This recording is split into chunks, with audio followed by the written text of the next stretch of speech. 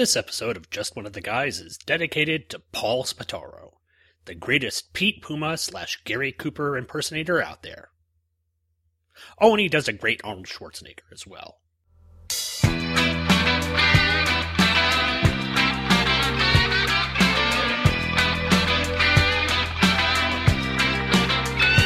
Well, we all have a face that we hide away forever, and we take them out and show ourselves when everyone has gone. Some are satin, some are steel, some are silk and some are leather.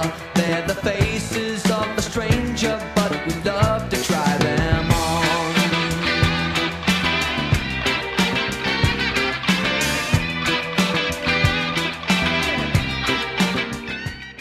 Hello everyone, and welcome to another episode of Just One of the Guys, a Green Lantern podcast hosted by the Two True Freaks Internet Radio Network. Hi again, my name's Sean Ingle, and it's my job on the show to bring you coverage of the Green Lantern comics, starting with the cover date June 1990 and ending with the cover date November 2004, putting a special emphasis on the characters of Guy Gardner and Kyle Rayner. This time out, again, we're dealing with two Green Lanterns, unfortunately not Guy Gardner, which is always saddening, but we're dealing with Kyle Rayner and Hal Jordan. As you remember from last episode, hopefully if you listened to that, Hal Jordan has been brought back to the current time and is now meeting up with not only some of his friends, like he did in the last issue, but now some of his co-workers, specifically the super-powered kinds and the members of the Justice League. And they seem to take quite a liking to Hal Jordan. In fact, so much of a liking that it seems that they may have replaced Kyle with Hal, which really doesn't set too well with Kyle, as he was kind of banking on him being the one Green Lantern of this time. You get to see Kyle act a little childish in this issue, but there's a really great ending for this story that I think really makes up for the fact that Kyle was acting kind of juvenile.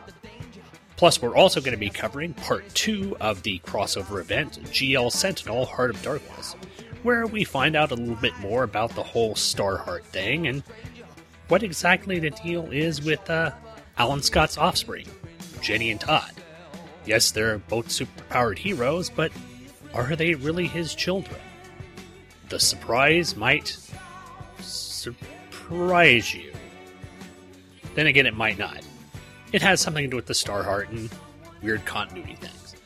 But it's a great issue, drawn by Paul Pelletier, whose artwork I'm loving. Also, both the books are written by Ron Mars, and he's doing a great job at characterizing the characters.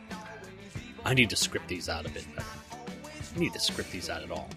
But regardless, we've got 2 great books to cover, plus we've got some podcast promos to play, which, of course, we always have to play. And after we get right into that, we'll come back, read a few emails, and get started off with Green Lantern number 103. Stay tuned, folks.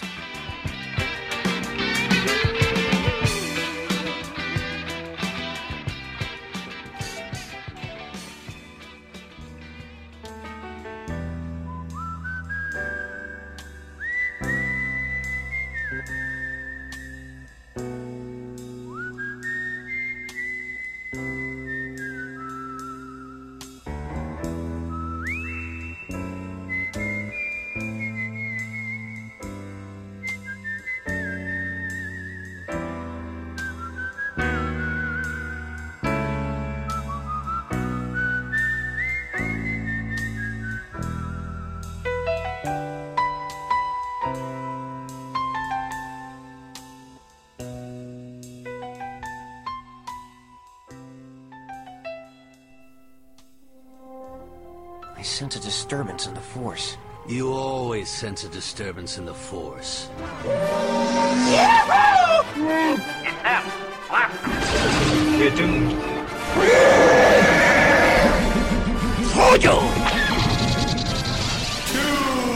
I don't like this.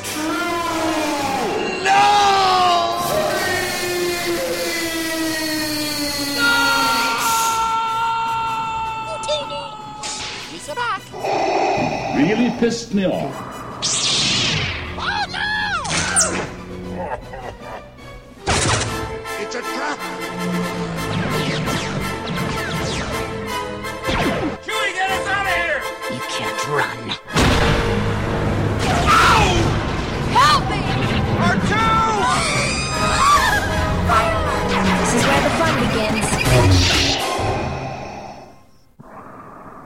Star Wars Monthly Mondays, available the first Monday of every month at twotruefreaks.com.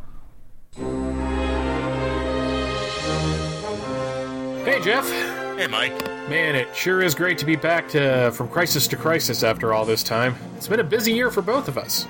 For very different reasons. But now we're ready to cover the post-Death and Return Superman stories. Yeah, and we're about to start the books that came out in 1994, which means that we have so much to look forward to, like Bizarro's World. The Battle for and Fall of Metropolis. Superman Doomsday, Hunter, Prey. Worlds Collide. Well, you're looking forward to that one. Oh, bite me. 0 Hour. 0 Month. And right there at the end, we have Dead Again.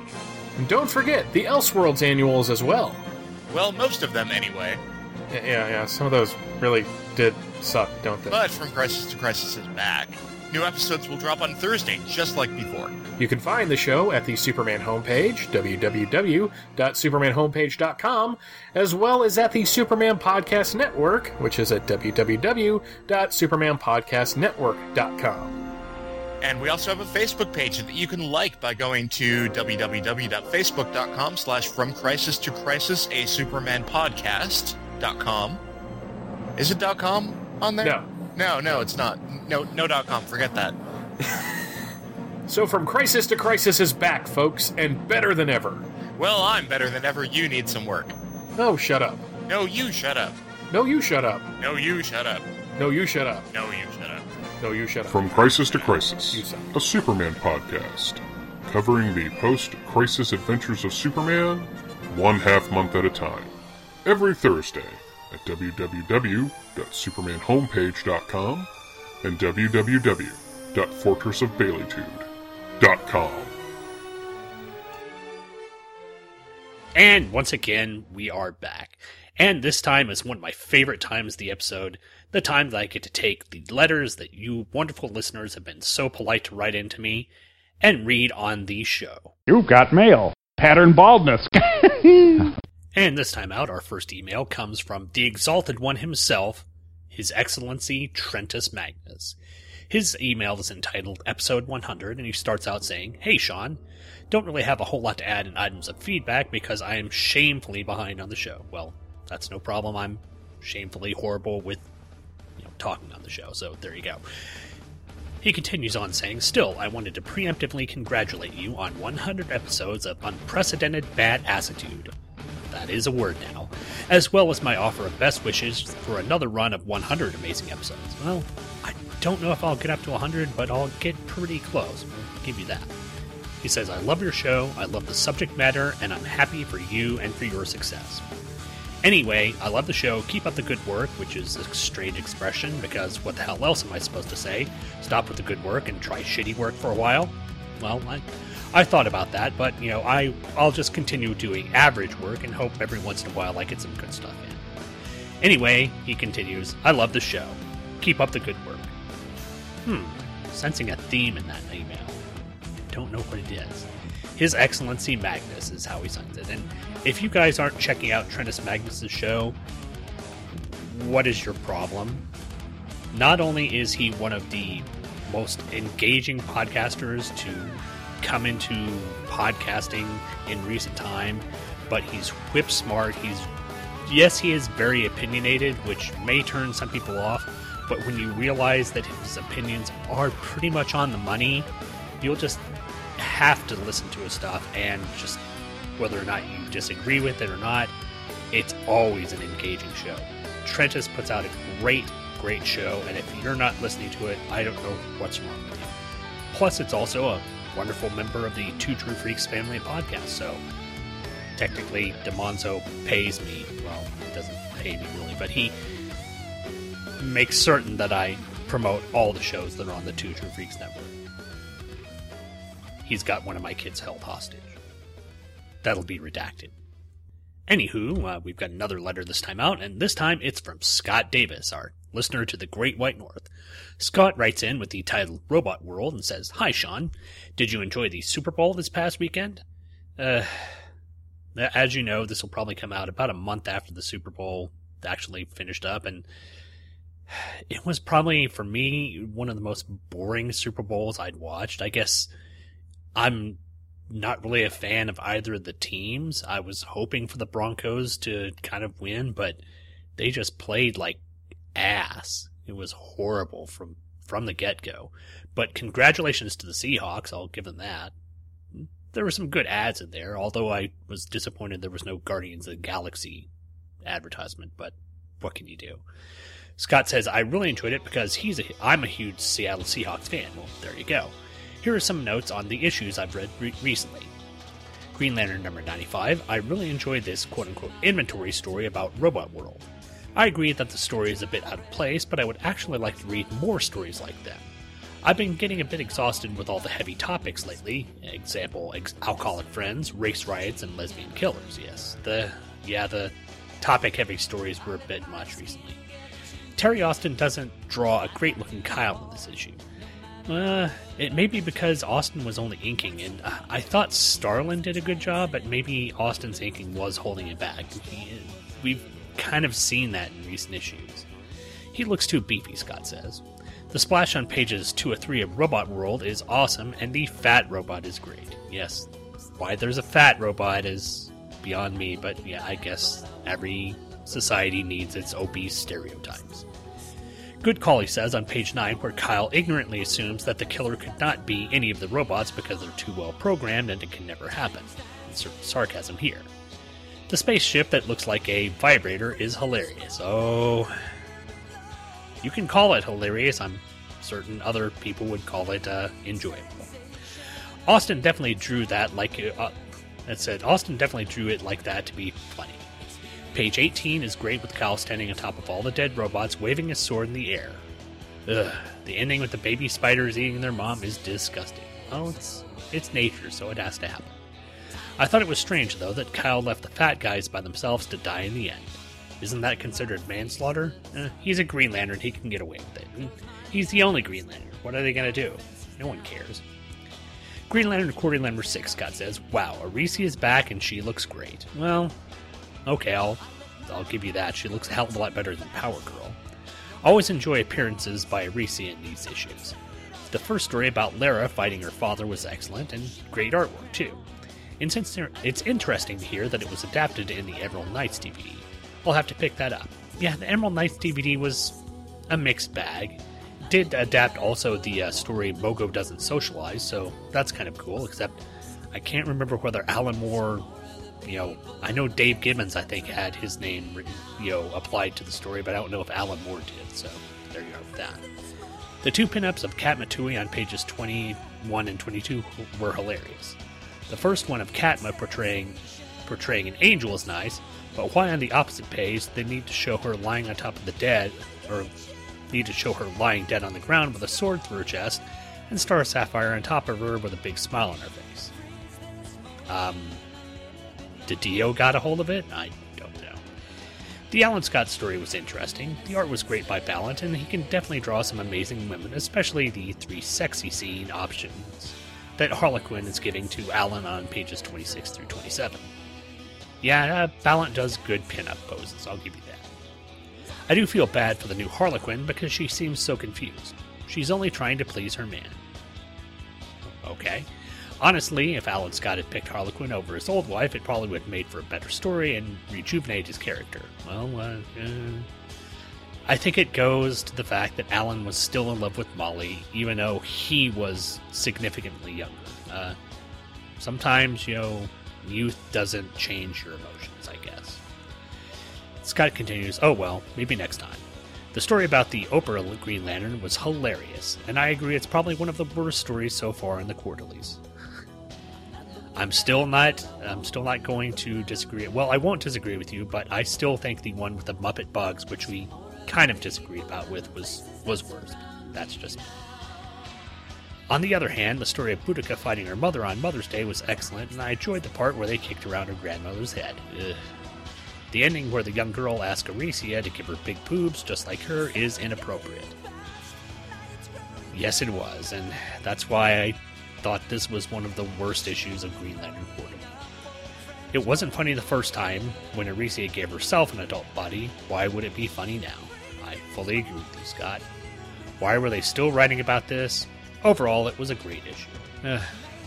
Okay, there I'll have to disagree with you, Scott. I don't think it was a great issue. It had some good stories. The Lara one, the one with Alan Scott was okay. The one with Boudica and her mom, once you figured out what was going on, it was decent, but it was one of the weaker ones. Still not as bad as the Muppet Bugs, though. But Scott finishes up, says, have a great week, Scott. Thank you, Scott, for writing in, and thank you, Trentus, as well, for writing in. If you'd like to get in touch with the show, obviously you can listen to the end of the show and you'll get the email tag there, or I could just give it to you here. It's justoneoftheguyspodcast@gmail.com. Write in if you'd like, and I'd always love to read your emails on this show. But that does it for the email bag. I'm going to go ahead and close that up and get into coverage of Green Lantern number 103. Green Lantern number 103 was cover dated in September 1998 and released on July 1st, 1998. The cover price this time out was $1.99 US and $2.85 Canada. Well, price went up in Canada, sadly. The title was Emerald Knights Part 3, Strange Bedfellows. The writer was Ron Mars. The pencilers this time were Jeff Johnson and Anthony Williams. Inkers were Bob Wyachek and Andy Lanning. Colors and separations were by Rob Schwager. The letterer was Chris Eliopoulos, the associate editor was Dana Curtin, and the editor was Kevin Dooley. Our story opens on a Reginald Barclay-esque Hal Jordan stepping out of a Watchtower teleporter. Green Lantern Kyle Rayner says that he experienced the same thing the first few times he was beamed up to our hero's base on the moon, but he should get over the dizziness soon.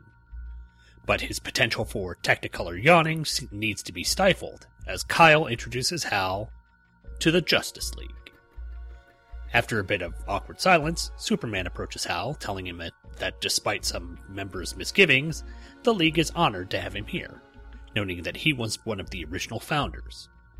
As Hal has a meet and greet with the various members, Wally West, aka The Flash, asks Kyle about the return of his surrogate uncle. Kyle relates that this Hal isn't much older than Wally himself, but it seems like most of the League is completely accepting of Hal being back. Well, except for one Dark Knight detective, that is. Wally asks how Kyle feels about there being another Green Lantern around, and he admits that it's an adjustment, but he's sure that the Justice League has his back. This feeling is put into question when, at the call to order of the League, Hal is offered full membership and a place to stay in the headquarters if needed. Hal graciously accepts, which rightfully irks Kyle.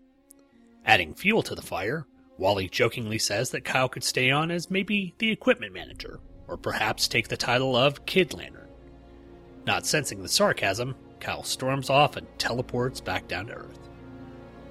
Arriving back in New York City, Kyle witnesses a police cordon of an office building. Flying down to get the skinny on what's going on, the officer tells Green Lantern that a disgruntled employee called in a bomb threat, but that they evacuated the building and didn't find a trace of explosives. Obviously, this wasn't the case, as the Nakatomi Towers level explosion goes off, sending Green Lantern leaping into action. Kyle diverts the falling rubble from the bystanders, but when a steel girder begins to fall upon a deaf wino, Kyle rings up a Paul Bunyan construct to knock the wreckage away. Unfortunately, he knocked the beam right into the window of one of the nearby police cruisers. This raises the ire of the onlooking officers, who question why the Justice League would allow someone with such a reckless attitude on their roster. Peeved, Kyle takes off for home before his brewing anger gets the better. Speaking of brewing, that's exactly what apartment mate Jenny Lynn Hayden is doing as a frustrated Kyle storms in. Jenny asks Kyle if he'd like a cup, and despite his current stress level, he gladly takes one. Unfortunately, after Jenny tells him that Simone, Kyle's ass-grabbing agent, called and says he didn't get the job, the coffee mug becomes a fluid-filled projectile aimed directly at the floor. Jenny asks about the outburst, and Kyle opens up about everything that's happened with Hal. With the League accepting him on site, Kyle feels that he's been pushed into the background, and after all that he's done to try to carry on the tradition of Green Lantern, this is nearly the last straw. Add to that the fact that it's been months since he's heard anything from Donna, and one can see why Kyle is feeling a little blue at the moment. But Jenny says that Hal's membership is probably just an honorary one, and that at any time he needs someone to talk to, he can come to her. And as the two embrace, They both realize that the shared feelings are more than just friendship, and they come together in a passionate kiss. Later in bed, Kyle is awakened by a gloved hand covering his mouth. Rather than this being some kinky sex story, it's actually Batman, who's done his Batman thing and entered Kyle's apartment without anyone noticing him. The Dark Knight tells Kyle that he was the one who offered Hal JLA membership, and Kyle realizes that it's because he still doesn't trust Hal. Kyle tells Batman that Hal is different, but Batman isn't willing to drop his suspicions. The Cape Crusader tells Kyle that despite the fact that he's acting like a child, the League still sees Kyle as the Green Lantern, and they trust him with their lives. Kyle is relieved, but before he can thank the masked marauder, he's pulled his disappearing trick and is gone from the apartment. Hearing voices, Jenny enters the room and asks what's going on. Kyle dismisses the Dark Knight's drop-in, saying that, including Jenny now being a major part of his life, he just heard what he needed to hear.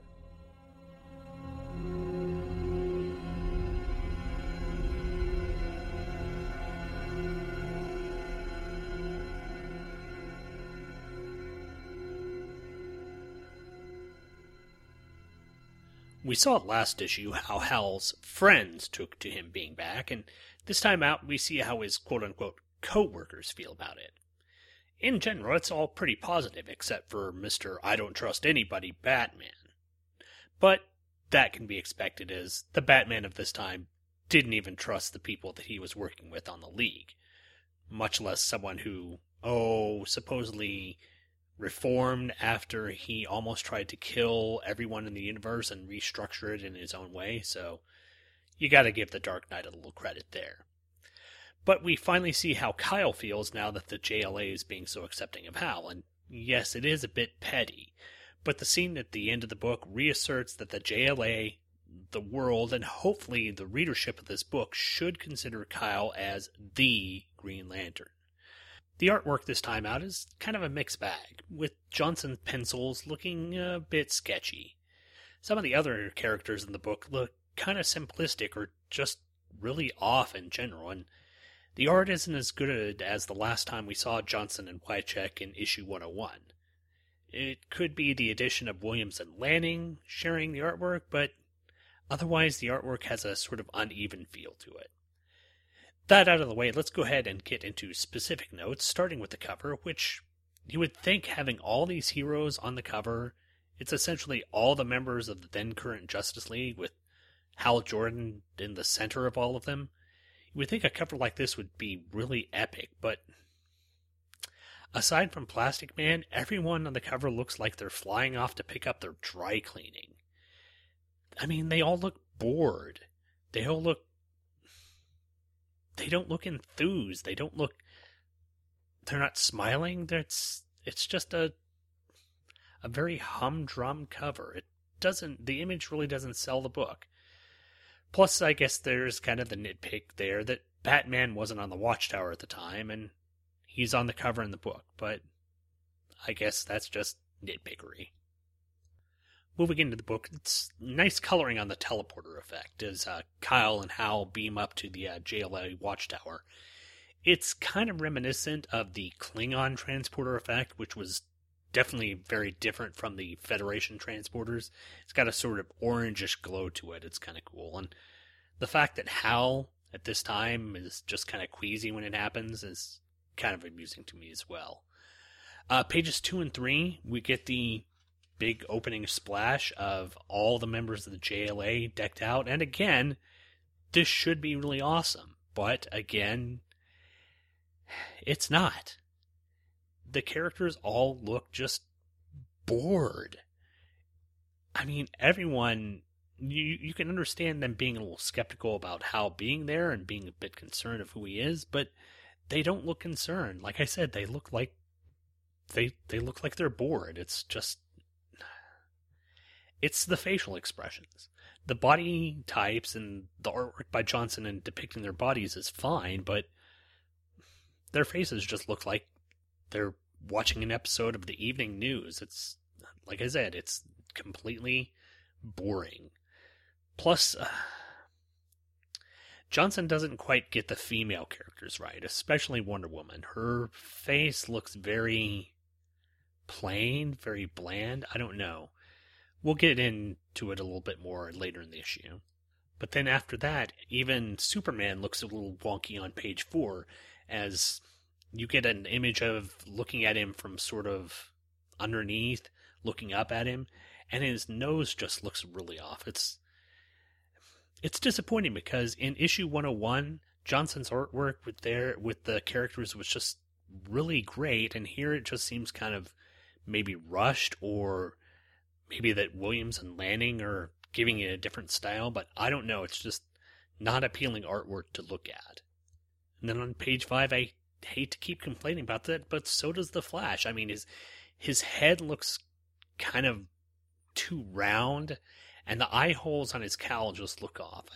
I really hate to be complaining about the art in the book so much, but I think with the story being so good, I have to sort of nitpick at the art. I think here what is being showcased in this book is the story.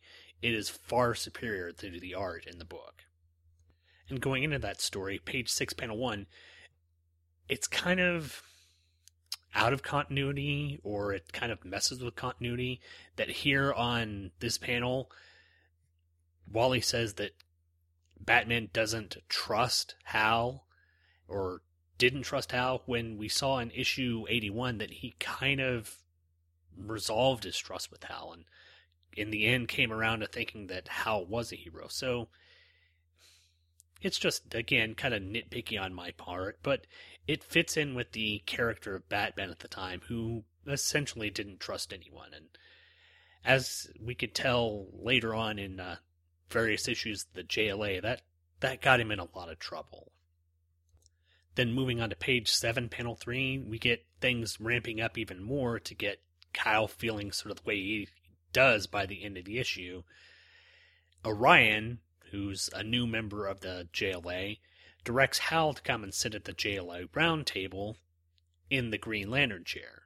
Now, all the characters, or all the main 7 in there, get their own chairs with their own symbols on it, and this is the chair where Kyle was supposed to sit.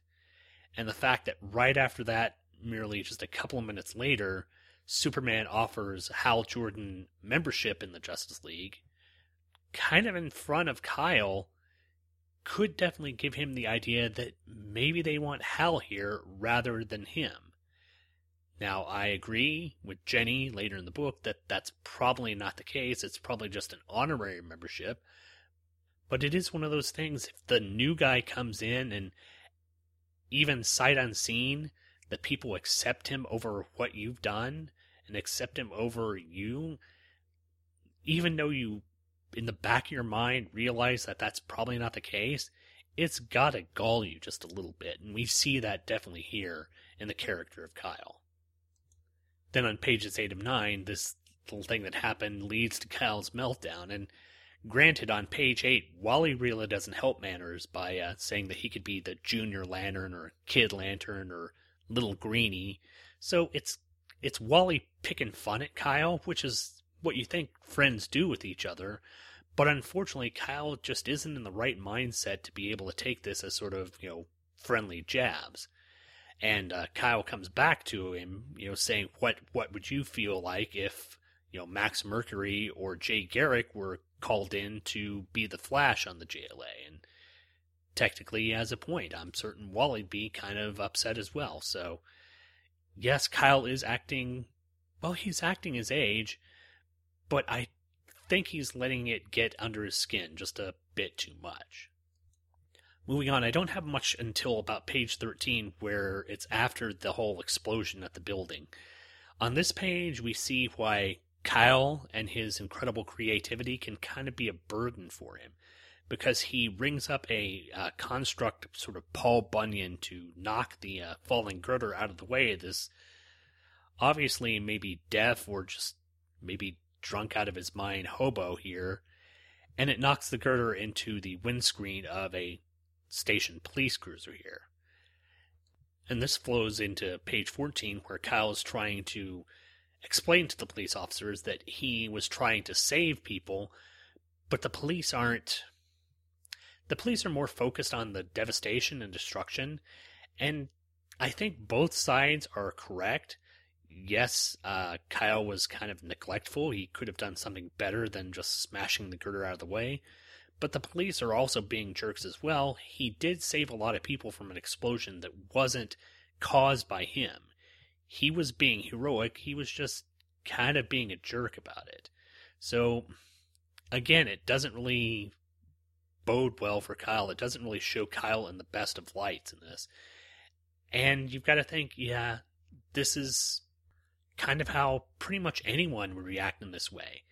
I mean, granted, we're not all superhuman beings with powerful green energy weapons, but if you think you're doing something right and you're trying to do your best at it, and someone says, well, why'd you do that? You messed up here. It's gonna gall you. So you can definitely sympathize with the way Kyle is feeling, and Ron Marz gets it across really well in the writing here. Then we get to the apartment scene, and I think Johnson's artwork takes a little step up here, especially when he's drawing Jenny, because she looks really great. But what continues to be amazing throughout this story is Marz's writing. He does a great job with the dialogue between Kyle and Jenny. It feels really natural, and Jenny has some really salient points here where she's saying that Hal's membership is probably a honorary inclusion, rather than them saying that they want him there rather than Kyle. And again, the story flows even on. I mean, this is one of the best sort of flowing thematically stories. That doesn't make any sense. It's one of the best stories that flows well throughout the comic. And moving on to page 18, it just works so well that Jenny and Kyle, who've been friends and roomies, and yes, there's been hints of, maybe Kyle should do something with her, or Kyle should take the relationship further. But again, much like what happened between Donna and Kyle, this relationship develops from a friendship and develops organically. And I think this is one of the strengths that Ron Marz has in writing these characters, that he allows these things to develop in an organic nature. He doesn't force them on you. You don't feel cheated when you see Jenny and Kyle kissing. You feel that that's just a natural progression in the story, and Ron Marz sells it. He sells it here. It's perfect. Page 19, however, I do have to wonder how often Batman comes into people's bedrooms at night, covers their mouth with his gloved hand, and tells them to get quiet. I also don't want to wonder what happens next. Yeah, think about that. It's creepy. Now, art-wise, this was one of the things I didn't like about this time. Batman, on his shoulders, has these little pointed horn things that stick up on his, not on his cowl, but on his cape. And it looks wonky and weird. I never caught into that kind of stylistic depiction of Batman, but it's part of this time period, so you have to go with it. Page 21, not only does Batman call it like it is, saying that Kyle is acting childish, which he was, he completely affirms him as the League's Green Lantern with 6 simple words. We trust you with our lives. And having that statement come from Batman, even more so than from Superman, I think gives Kyle that air of legitimacy. It gives him the idea that the League is behind him. Superman can say that, and you can understand that he's being truthful because Superman doesn't lie. But when you get it from the one who's completely skeptical about everyone, and he says that he trusts you, you've got to take that to heart as completely being honest. Moving on to page 22, I like how on this page you can make your own implications, because Jenny comes in from the other room and asks Kyle what's going on.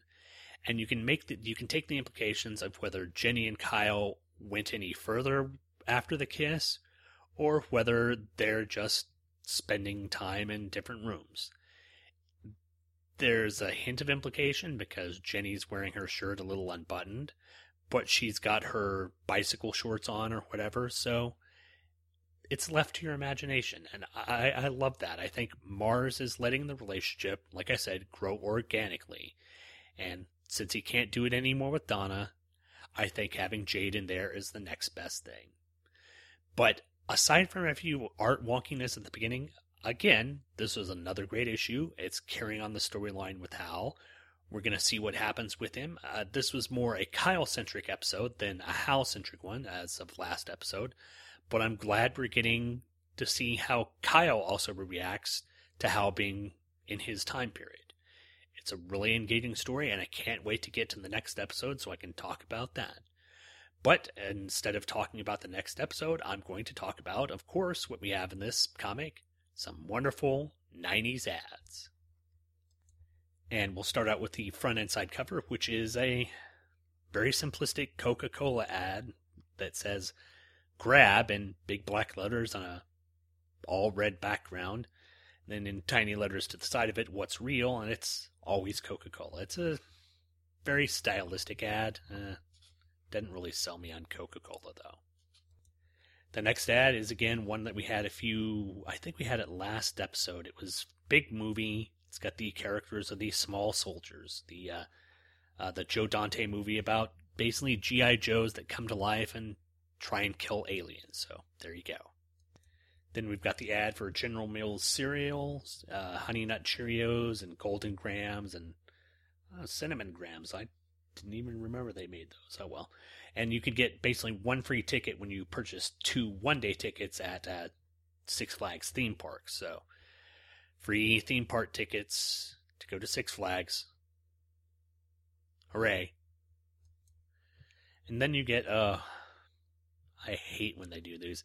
It's a mad fold-in. It's for Fruitopia fruit drink or whatever.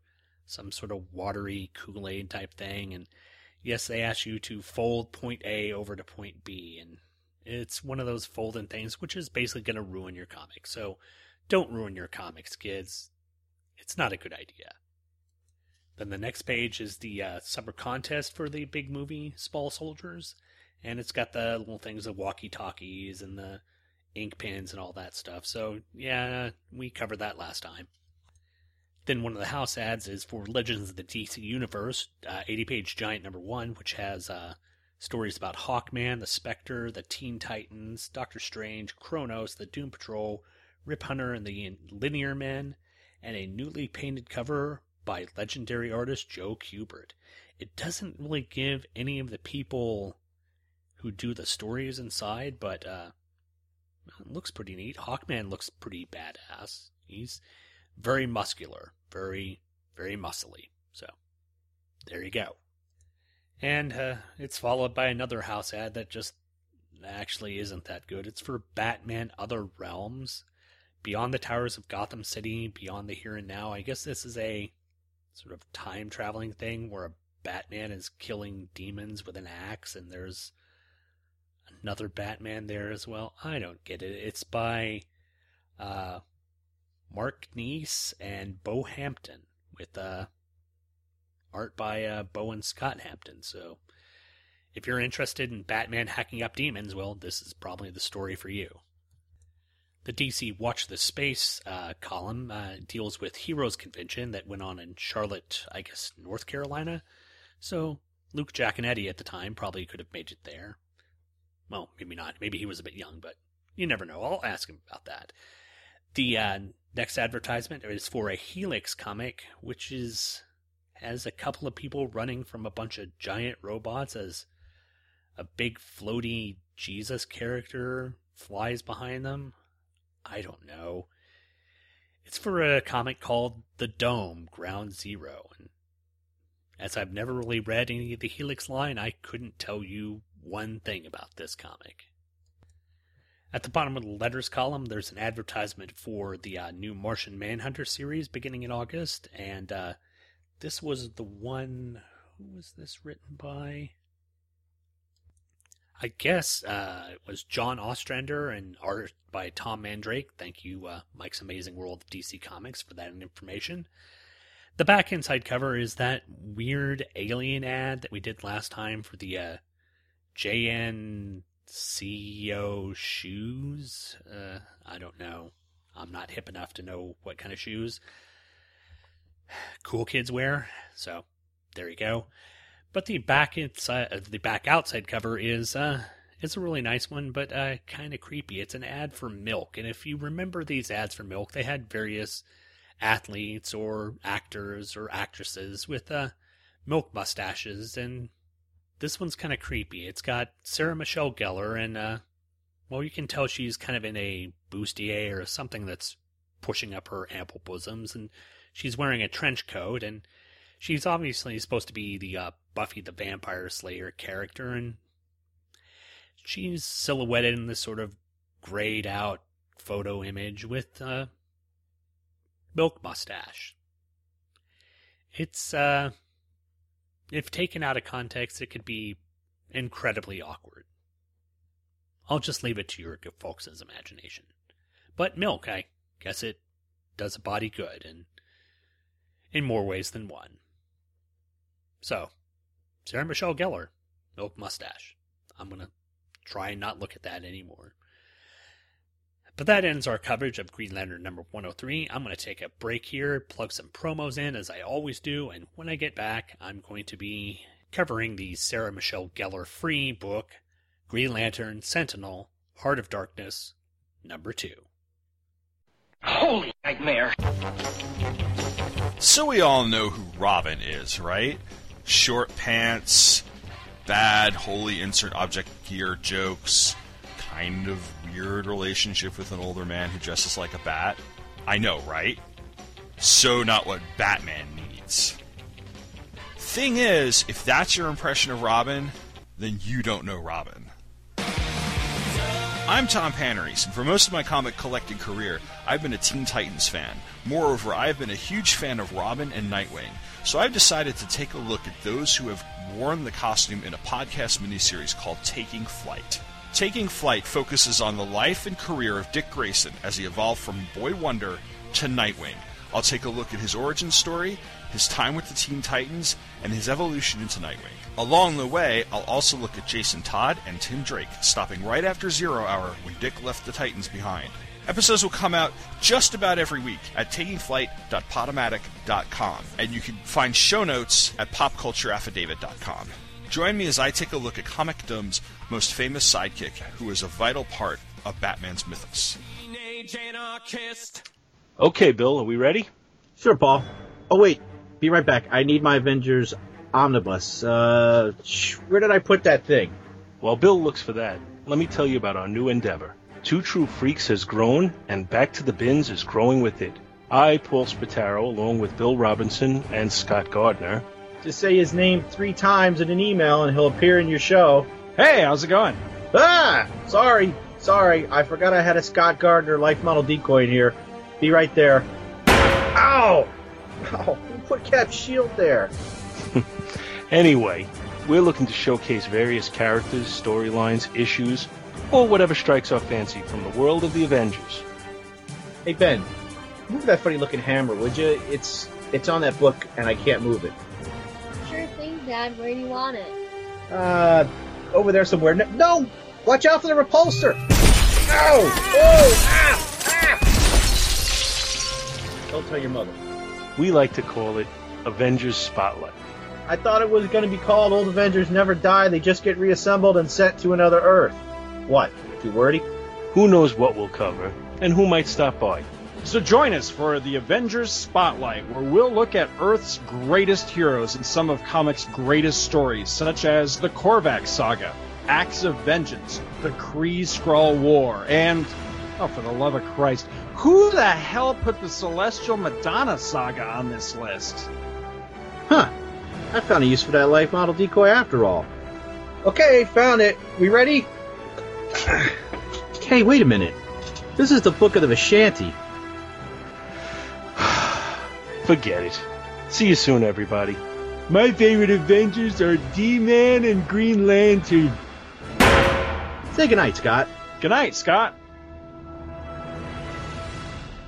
And we're back. And what you heard there was an advertisement for the Avengers Spotlight, a show done by Scott Gardner, Bill Robinson, but mainly Paul Spataro.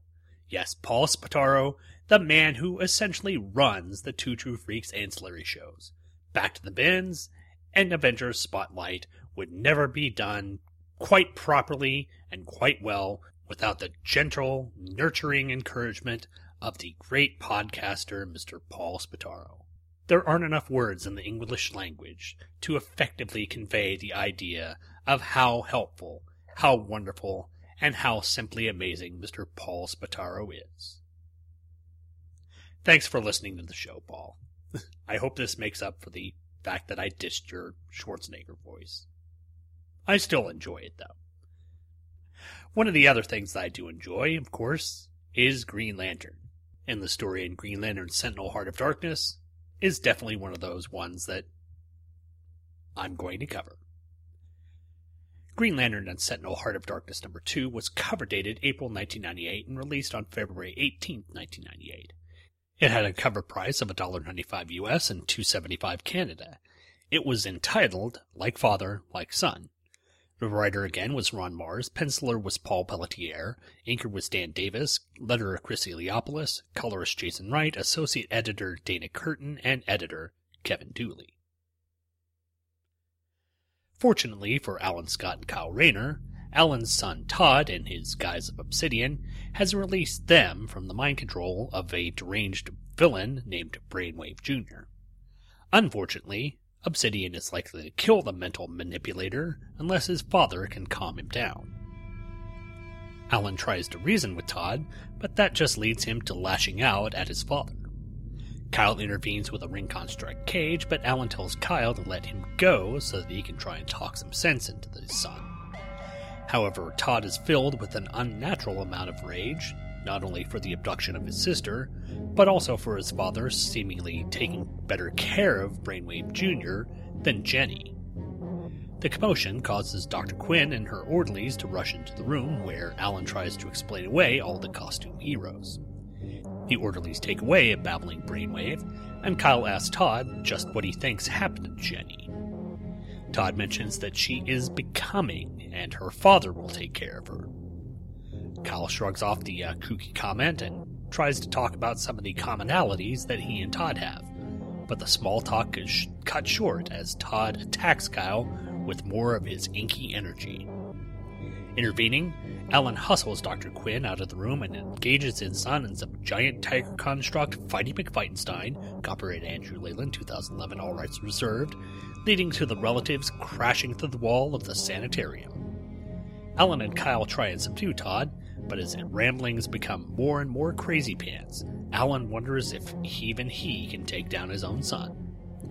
Alan tries again to reason with Todd, but Todd proclaims that he is not his father. His true father has shown him his destiny. And with that, Obsidian engulfs our heroes in his dark energy, knocking them unconscious. Some time has passed, and our heroes awaken to see Obsidian standing on a floating rock in the middle of a Hieronymus Bosch-style hellish landscape. Kyle asks where exactly they are, and the answer comes from an emerald version of the Silver Surfer, who calls himself the Starheart. Our villain taunts our heroes as he clutches a captive Jenny in his hand while holding Alan's battery in the other. Alan prepares to attack, but the Starheart tosses a giant floating boulder at him. Kyle also takes aim at the baddie, but he too is taken out by the ground rising up to engulf him. Jenny breaks free and runs to her father and Rumi to ensure that they're all right, and after confirming their safety, Kyle asks Alan for an explanation. Alan relates that the Starheart was a collection of random magic energy that the ancient Guardians imprisoned millions of years ago. He also tells of how his power battery was a portion of the Starheart, and of the battle that occurred between the two that led to his renewed youthfulness. But with backstory taken care of, Alan asks exactly what all of this has to do with his children. Menacingly, the Starheart says that Todd and Jade aren't Alan's offspring. They are his. Alan distrusts the dialogue dispensed by the Emerald entity, but the Starheart says that both Todd and Jenny will eventually return their powers to him. Alan says that he won't let the magical menace torment his children anymore, and in exchange he offers up his part of the Starheart energy for the release of his daughter. Jenny screams for her father to stop, but it's too late, as Alan Scott, now returned to his elderly self, collapses to the ground, frantically clutching at his chest.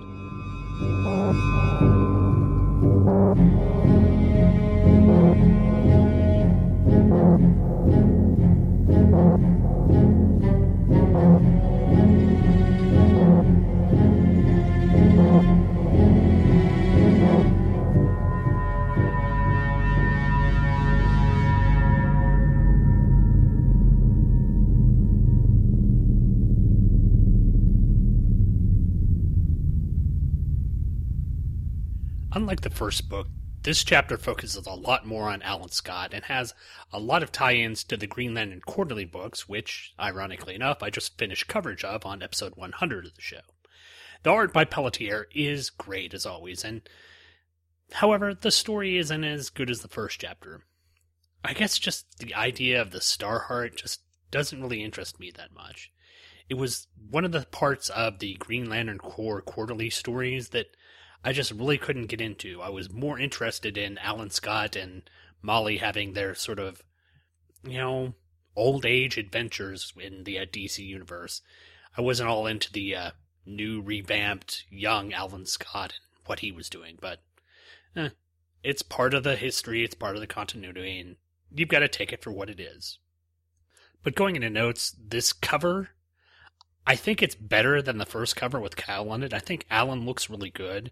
The shading with everything and the coloring, especially the shading on Alan's chest looks really good.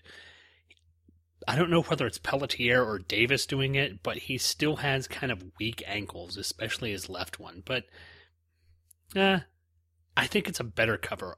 I think I will again reserve judgment because I took a look at the third cover and I may have some really exciting things to say about that one. But so far, this one is actually better than the first cover, so I'll give him that. Pages 2 and 3, we pick up where we left off in the last issue, with the addition of Brainwave Jr. being a bit more talkative this time out. He's kind of mumbling about the chaos in him. At this point, we're not really certain if he's talking about Obsidian, or talking about himself, or talking about someone else, but he's doing a lot more insane rambling, which fits in with the sort of creepy, the Cell type vibe that I'm getting from this. Throughout the book, the artwork's really good, but I really don't have any notes until page 6, panels 1 and 2, where again we see more ranting of Brainwave Jr., this time talking about something behind Todd's eyes. So you kind of get the idea that there's something going on with Todd that's more than just him being sort of dark and maleficent, I guess. Then on panel 3 of this same page, we kind of get a statement from Todd that really cements the fact that he's perhaps a bit darker than we've actually known him. He says, "I should have killed you when I had the chance." Now, I haven't read too much of the Infinity Incorporated storyline, so I don't know what Todd and Brainwave Jr.'s relationship was, but I'm getting here that it probably wasn't a very good one, and I'm thinking Todd probably wishes he took advantage of the situation that came up in Infinity Incorporated to deal with Brainwave Jr. then, rather than have to deal with him now. Page 8, we get Kyle and Todd kind of talking to each other, and Kyle trying to sort of relate with Todd and start up a conversation with him so he can kind of interact with him. And you would think that Kyle is being a bit clueless on this page, but it works within the narrative of the story.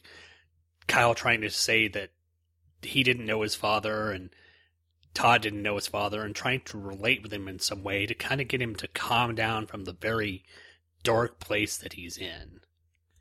But unfortunately, it really doesn't work for Kyle because the way Todd is speaking, it sounds like he's speaking in the third person or he's possessed by someone. So it's a really creepy vibe that the book is putting forth here. Page 10. In general in comics, I would complain about when a hero decides to break through a wall of a building, like I so fervently did in Green Lantern number 100, where Hal drilled through the side of the Guardian Citadel.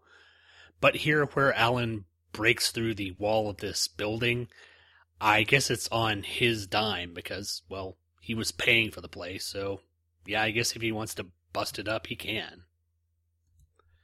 Then moving on to page 11, I know they're trying in the artwork to distinguish between Alan's and Kyle's ring constructs, and they do a good job of it when they put the sort of flaming energy around Alan's constructs, but here they're kind of messing it up because Kyle's constructs look a bit too realistic.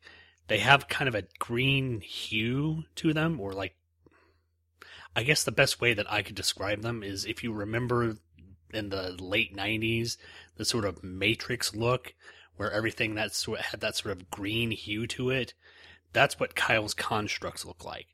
And it looks like they're just actual figures rather than constructs with just that green hue around them. And it doesn't really work with the idea of Kyle creating these constructs. It looks more like an actual entity there. Especially here on this page, we've got the shield, which looks kind of like a brown shield, and then Kyle creates a ring construct, kind of avenging angel, and it just looks like an avenging angel with the Matrix hue on it. So it wasn't really a good art choice here, at least in my opinion. But I guess on the next page, page 12, the same things can kind of be said for Alan's constructs, except we've got the sort of flame signatures coming off of them, because they look not just one simple color green. The knight in shining armor, or the knight in armor riding on the horse, looks distinctly colored. In fact, the horse looks like it's sort of gray and its mane is darker black. So, yeah, I don't know whether the colorist took on the idea that these should just be constructs and should just be one sort of green color, maybe different shades of green, but it looks off to me. Pages 14 and 15 get another wonderfully rendered, trippy, just, like I said, Hieronymus Bosch type feel of an image where Obsidian is standing there with his arms out and his cape flowing, just all these weird things from playing card steps to a sort of Star Wars-like chess game going on, eyeballs in the background, some giant worm thing with huge teeth. It's all very surreal, all very creepy, and it sets the vibe for a very surreal, mystical realm. Kind of Ditko-esque, but a bit more dark. In fact, I'm looking at here, there's also an image of the Ankh back here as well, so a little relationship to Dr. Fate's sort of magic realm as well, so kind of neat. Page 16, I don't really want to nitpick about this because the artwork here is really good. Both the Starheart, who looks very Silver Surfer-ish, just green instead of silver, is fine. And Jade looks great as well. It's just kind of nitpicky. When she was abducted in issue 97... Yeah, I think it was 90. No, it was 96. The one where they were doing the Three of a Kind storyline. Jenny was in a pink top and sort of beige gym shorts, or whatever you want to, gym pants, the sort of tight legging type things. Now her top is sort of a grayish blue, and her pants are kind of purple. So it's just kind of a nitpicky thing. I think they could have easily done that, but I think they wanted to go for this muted color scheme here to make it look a lot darker. So it's just continuity things, but it's not anything out of the ordinary. Page 18, panel 4. Here you can see a little bit of the relationship that came up in Green Lantern number 103. You can see it sort of start here as Jenny's trying to comfort Kyle as Alan's going to take on the Starheart. And it's a nice little touching, compassionate panel with not any innuendos or any sexual overtones to it, just two friends who care about each other and are in a difficult situation dealing with what's going on. So I like that it's, again, that Mars is building this stuff up organically. That's one thing that I think throughout his run on this comic he's been able to do well, is build the relationships between Kyle and his various girlfriends without having them feel forced. But then my final note moves on to the end at page 22, which I guess is a good cliffhanger ending, with Alan giving his power back to the Starheart and now becoming really old. But the thing was, before he got his power from the Starheart, he wasn't this old. I mean, he's nearly bald. He's got quite a widow's peak. Obviously, he's having chest pains here, so did the Starheart prematurely age him? Is this continuity problems? What is this? But it does set up a nice cliffhanger ending, and it does definitely make you want to come and read the final chapter of this book. So, mission accomplished here. A decent story. Again, Alan the Starheart, not my cup of tea, but I like the way the story is working as a whole, and I like how each chapter seems to be dealing with each of the three characters. The first one dealing with Kyle, this one dealing with Alan, and I'm going to assume the next one's going to be dealing with Jade. And we're going to be covering that next week as we finish up our coverage of Heart of Darkness number 3, where we find out what Jade's going to do to save her father, save Kyle, and hopefully save her brother Todd. Plus, next time out, we get another crossover event between Green Arrow and Green Lantern. However, this time, the Green Lantern is Hal Jordan, with the Green Arrow still being Connor Hawke. It's a crossover called Greener Pastures, where Green Arrow and Green Lantern go up against a green terrorist group called the New Eden Corps. Somehow they're related to the death of Oliver Queen, which unfortunately Hal Jordan doesn't really know about yet. It's more of Hal Jordan trying to fit in the modern day, dealing with the death of friends and family, and, well, there's Eddie Fires in it as well, which I'm looking forward to. So next week, a trio of comics with Green Arrow number 136, Green Lantern number 104, and Heart of Darkness number 3. I can't wait to get to it. I hope you guys can't wait, but unfortunately you're going to have to. 7 more days. But only a short 7 days. We'll be back here next Friday for another episode of Just One of the Guys. Until then, take care, everyone. You've been listening to Just One of the Guys, a Green Lantern podcast, hosted by yours truly, Sean Ingle. All images, stories, and music are copyright their respective copyright holders, and no infringement is intended. This podcast is done solely out of my desire to show the denizens of the internet that comic books can be fun, humorous, compelling, thought-provoking, and exciting, while not having to fall into the weary tropes of the 1990s. I'm not in any way doing this for monetary gain, which irritates my wife to no end. All feedback for the show can be sent to the show's Gmail account at justoneoftheguyspodcast@gmail.com. All feedback, positive and negative, is warmly welcomed. All spam bots are warmly welcome too, as long as your definition of a warm welcome is for them to die horribly in a fire. The website address for the show can be found at the brand new Two True Freaks website, located at twotruefreaks.com. There you can find the RSS feed, as well as scans of the covers and whatever else I feel like putting up. Look for me on iTunes. Just search for Just One of the Guys podcast, or search for Two True Freaks, the numeral 2, and you can subscribe to either the show or Two True Freaks there. You can also search me on Facebook, and now you can actually find me there, as it was a requirement of my new Demonticore contract. But it still doesn't mean that I'll be joining your little Mafia Wars group anytime soon. Thanks for downloading and listening, and come back next Friday for another episode of Just One of the Guys, a Green Lantern podcast.